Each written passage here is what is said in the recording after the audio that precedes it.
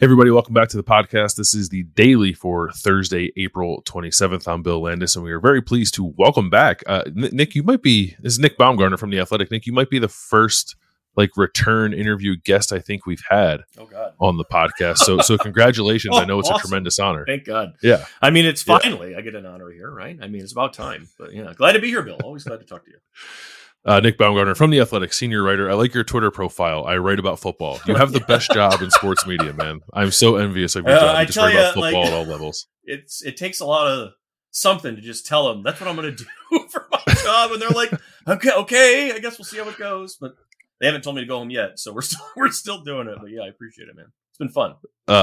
So we're talking NFL draft. It is the morning of the first round of the NFL draft, and Nick has been heavily involved in the Athletics draft coverage. I don't know, basically since this draft cycle started, I suppose. But what I like about your perspective, Nick, is that you're not a draft guy who just decides to start watching college football prospects like in March. You follow college football, and then you dive into the draft. So you have different perspective on this. But I guess before we start diving into Ohio State guys specifically, I am curious, like how does that maybe inform the way that you cover the draft, since you have perhaps that different perspective than some of the NFL more centric writers have? I'd say it's been so much fun, and this is why I think this is why I was able to sell it to The Athletic, is because I do have the different perspective of having covered college football from a team perspective and the Big Ten, and so much stuff over those 15, whatever it was, years that, and I'm a nerd with it anyway, and watching these kids from high school, watching them grow up as players, watching their full context, which is so important. It's so much more important than what they test, or so many times often even what they show in some instances on film, like how they're acting, how they're reacting, what they're about, what they're like. And it's just like studying them more as individuals. And that's what I've done over the last couple of years. I'd say maybe the last 2 years, really the last year in general, is like, I watched every game I could last season, in college, more than I did probably NFL games. I still cover the Lions. I try to follow them, but I watched more college in season than I probably ever have. But I didn't watch it from a team standpoint ever. I never cared or had any investment in any win or loss. It was just like, I'm just trying to watch guys for their own growth. You know what I mean? So it's been really fun, and it's been cool. And I think it's helped to try to keep that, I try to keep where a guy was when he signed his letter of intent out of high school. What was he thought of? What was he supposed to be? What wasn't he supposed to be? I try to keep that in mind as much as anything when we're talking, because it was only 4 years ago. And I think that gets lost a lot in this whole discussion every year. All right. So we had a long discussion about this on our Tuesday morning episode. So I apologize, I guess, to our listeners for belaboring the point, but you have perhaps a different viewpoint on this than myself and Austin Ward had when we were talking about it on Tuesday. What is happening with CJ Stroud? Why I know. Why the smear campaign against the Ohio State quarterback? That really is, right? I mean, that's what it's turned into.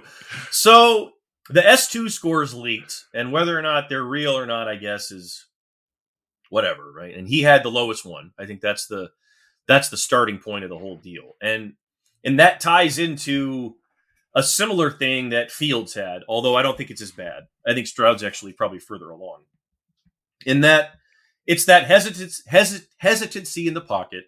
It's the not ripping it always exactly on time when it comes open, right? I think it gets illustrated more in Ohio State's offense than most others, because they have so many good receivers and they have such a sophistication with what they do, that when you watch them on all 22, this, every goddamn thing they run is open. So you're just it's all open. Throw it.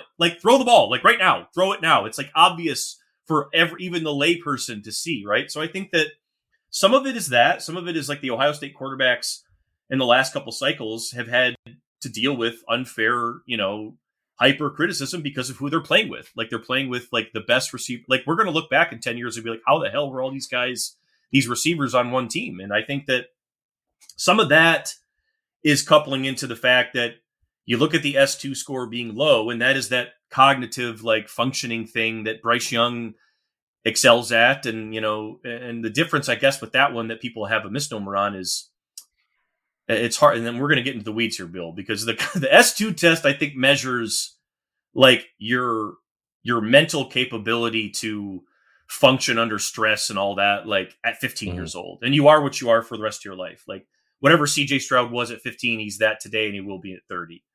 But and Bryce Young's ahead of him. We know that. He's a better, better in the pocket, a better improvisational player, all that.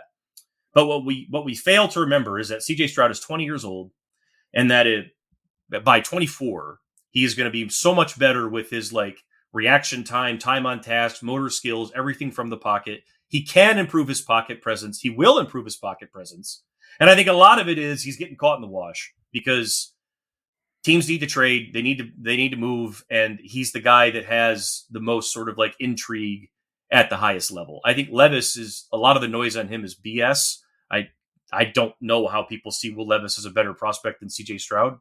I don't like that. Doesn't make sense to me right now. And it didn't make sense to me a month ago, 2 months ago, whatever. I do understand how, someone could see Bryce ahead of him. Right. But I think it's a lot of things, but I think those two things are tied. It's that low test score and the fact that he has that stuff on tape where it's like he pats the ball too long or holds on to it too long, or maybe he doesn't rip it as much as you'd like, as early as he'd like, or whatever. But a lot of it is nitpicky, and he's a really good player. I think that's where you land on it, right? Yeah, and I'm admittedly probably too close to it, and don't have the perspective of watching all these other guys as closely as you have.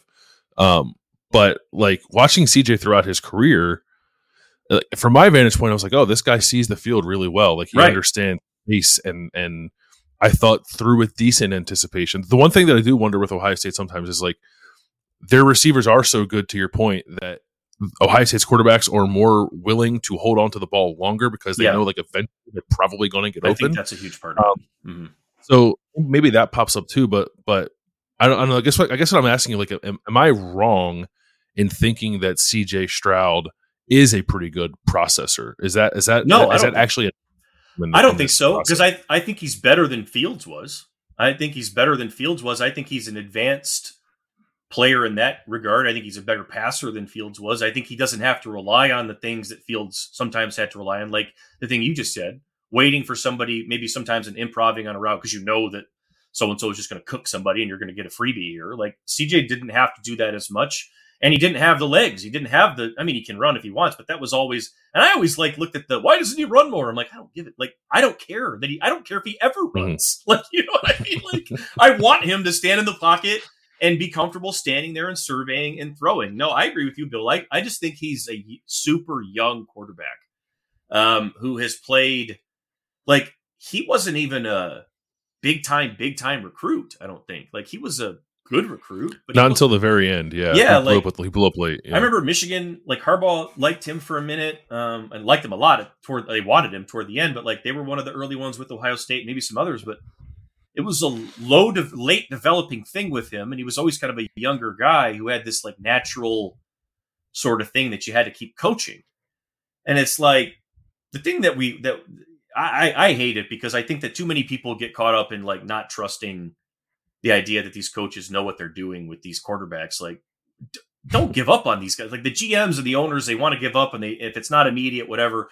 I don't know. The one thing I guess I do worry about with CJ is like if he ends up on a horrible team like Houston that sucks and it's bad for him and it dumps on his confidence, like that I think could be a problem. And that is also why I think maybe teams are hesitant.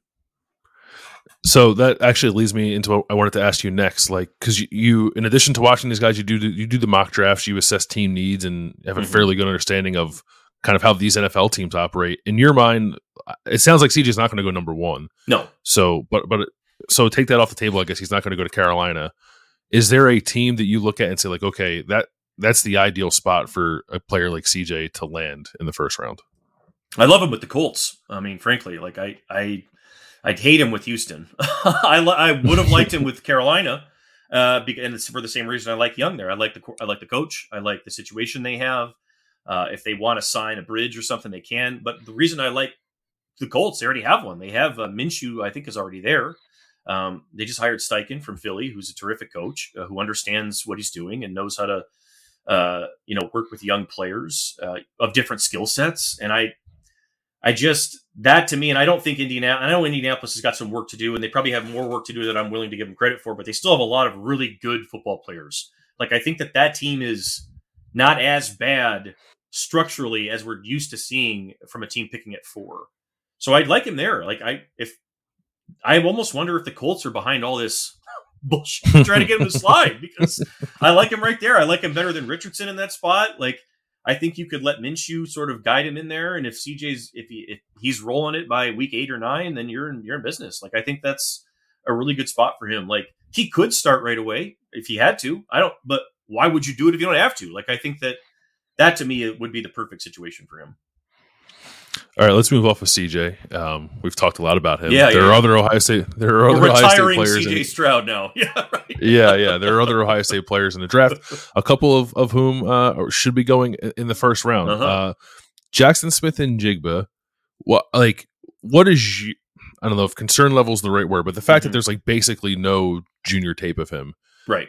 How much of an impact do you think that will have on where he goes on Thursday night, or are we past the point where that even matters, and what he did as a sophomore and some of the testing stuff, and I don't know, I guess just the vibes around him are enough for him to perhaps be the first receiver taken? Well, I think he still has enough to be the first receiver taken, but the fact that he has no tape last year is significant because, the questions about him are always going to be play strength and physicality and ability to separate and what all can he give you. And he was so slot heavy that year, right? Like, and I don't know that he wouldn't have been last year too, So sometimes it's unfair to say that, but maybe he would have been able to do some different things or show some different things or whatever. And that would have maybe vaulted him into a conversation about would somebody be comfortable at 12 taking him, or 11 or 10, maybe even. And I don't think that's happening now. I think now, I think people have been a little off on this for the most part. I think that all these receivers have something about them that is a little bit like, and I think Jaxon has the least. I think he's the best on the board. I think he'll be the number one to go, and I think he'll be the best pro out of this group.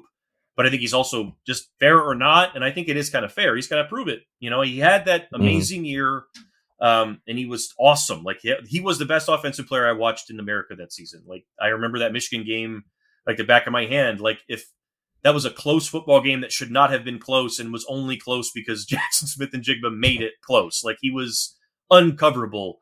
Like, I compared him in a video we did a couple weeks ago to like Luka he's like Luka. Like, he's the weird athlete that just you play at his pace. He doesn't play at your pace, right? So I love him, but there's so many questions about him that I don't know. I don't think he's going to go in the top 15. I think he's going to be there in the late teens and maybe in the 20s. But and I think, again, that could benefit him, because if he goes to if he falls to Buffalo or something like that, and gets to play with Josh Allen, oh my God, like, now we're off and running, right? So I would almost prefer that if I were him at this point.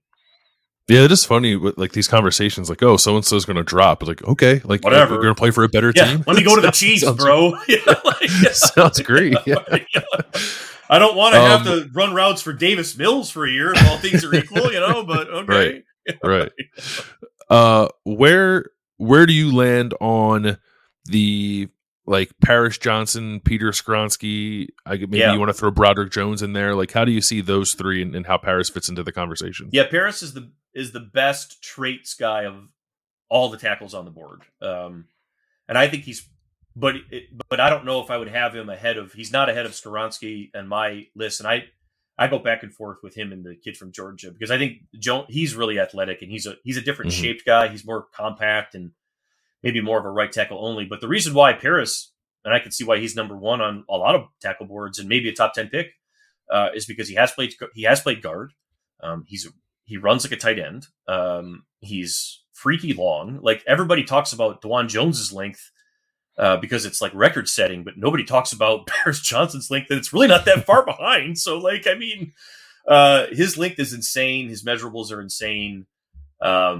He has all of the tools to be like the elite tackle for 15 years, like, if it all, and he's really young. So, it's like the difference there is that Skronsky is like an old soul who plays like an old veteran and has like a lot of stuff that you will not have to teach him. There won't be a learning curve with him. You know what I mean? So I guess that's the tiebreaker, but I do like Paris a lot. You were at the Senior Bowl, right, down in Mobile? Yep, I was. So, like DeJuan Jones was down there and had like a really good first day, then just like shut it down. Yes, and I was like, good for you, man. Like, I was. Don't too. like strike while the iron's hot. Like I respect that move. But then, like the combine pass, and then I think he didn't do much at all. He didn't do anything at Ohio State's pro day, and then I'm like, all right, like I think that maybe I didn't like too far. I think you took that too far. So like, where are you with DeJuan? Like, because there was a time where it's like, oh, if DeJuan might sneak into the first round, like I'm not there now, but I think he's probably still day 2 and potentially early day 2. Like, how do you feel about him? I think so too. Like, I think he's day 2. Like Dane always brings this up when you talk about DeJuan, because there's so many scouts there's a lot of scouts that were like, no way. Day 3, I don't want anything to do with this guy. He's too long and stiff, and he's going to get hurt, and he can't bend, and he's not quick enough, and all this. And then, like, one day I was sitting there in Mobile actually talking to Dane about it, and I'm like, and he's like, but he's so long that, like, it literally might not matter. Like, can he bend and get down on Von Miller, and, like, or can Von Miller do anything with his length? Like, is it gonna matter? And I think that, like, I still think he's day 2, but I understand why teams are they freak out on him in some ways. And I wouldn't be shocked if he goes higher than we think too, because of sort of exactly what he showed at the Senior Bowl. It's like he walked out there. I think his first rep was against that Andre Carter, who at the time was like, people were talking about him as like a top 75 prospect. That dude's like a 6th-round pick now, because DeJuan put him in the stands. Like, it was like ridiculous. He dominated everybody for the whole day.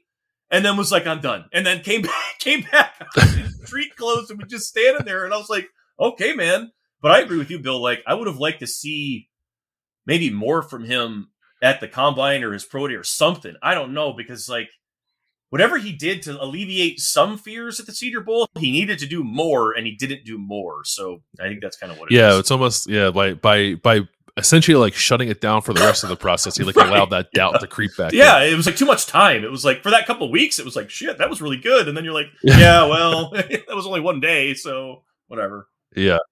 All right. So guys, I think Ohio State's looking at probably having 7 guys drafted. We talked about CJ, Jaxon Smith and Paris Johnson, DeJuan Jones, Zach Harrison is the other, Luke Whippler, Ronnie Hickman. Of all these guys, of all those 7, is there a guy just like in the studies that you've done, like that you just really like you don't, it's not about where he's going to go or team fit, whatever. You just like him as a football player. Yeah. Like who's number 1 on that list for you among the Ohio State guys? Whippler, really, because he's the guy that I was actually the most curious about whether or not he was going to come out. Because I remember watching him last year, because you're watching Paris and DeJuan a lot. And, I remember watching him as a young center, and it's like, man, this guy can really move. He's really smart. Like, the strength isn't there yet, but he's really young. And I kind of thought he would go back. Like, I was like, he's good enough. Like, I think he'll be a day 2 pick, but I kind of thought maybe he'd go back and turn into like a really good player. Like I don't know if he's Linderbaum level, but something like that, with Ohio State strength program for another year. But he's a guy that somebody's going to get him in the 3rd round or end of the 3rd or beginning of the 4th. And that's going to be a great pick, because like, that's a guy that you're not going to have to rush. He could probably play guard while he picks up whatever he needs to pick up, or maybe he can hang right away. Right. So he's so young, and I love those young centers who like are confident and can hang early, can get in there early and make an impact, because it's the hardest position, as you know. I mean, it's the hardest one to play. It's like, there's so much going on. Like the kid from Michigan this year, Oluwatimi, keeps getting dinged for a lot of physical reasons. And I always bring up like, but he absorbed Michigan's ridiculous playbook in like 3 weeks and mastered it. Like, you know what I mean? So, and Whippler's got a lot, same thing. Like, Ohio State's not running a rinky-dink offense there. It's a lot going on. I like him a lot. And like, it was cool to see him bet on himself, right? Like, I mean, you would like to see him come back maybe and get stronger, but it was cool to see him bet on himself, because I think it's going to work out. Yeah, it definitely caught Ohio State off guard. I think that he decided to come out. Right, but the Georgia game was pretty good. Like, that was the best. Them and Michigan were the 2 best interiors they played. And I was like, all right, Luke showed a little something. Like, I get it. I respect really good. I respect the move. The Georgia game really hurt Ohio State. Yeah, it's a shame it didn't come with a win for them, because like everyone played their best game. It was amazing. They played so well, and it's like, well, I guess okay. Like, they're all going pro now, but whatever. Yeah. Oh well. So all right, we'll wrap up there. Nick, do you guys have anything going on in terms of draft coverage people should check out at the Athletic, whether yourself or Dane? Yeah, they'll be doing live podcasts throughout the week, but we'll have the live blog that's where I'll be for most of the week. I think we react to pretty much every pick. Me and Deontay Lee will be in there, Chris Burke. So it'll be a long weekend, Bill, as you know. We'll be there all through Saturday and probably even through some Sunday before it's all said and done. But we'll have a good time doing it. Yeah, I encourage people to check that out at The Athletic. If you're interested in not just the Ohio State portion of the draft, but the draft as a whole, I don't think anybody covers it better than Nick and those guys do at The Athletic. We'll, of course, have more coverage here as it relates to Ohio State throughout the rest of the week on the podcast daily and at ohiostate.rivals.com. Make sure to check us out there. But for now, that'll wrap up this episode of The Daily. Thank you, Nick, so much for joining us, and we will talk to you guys later in the week.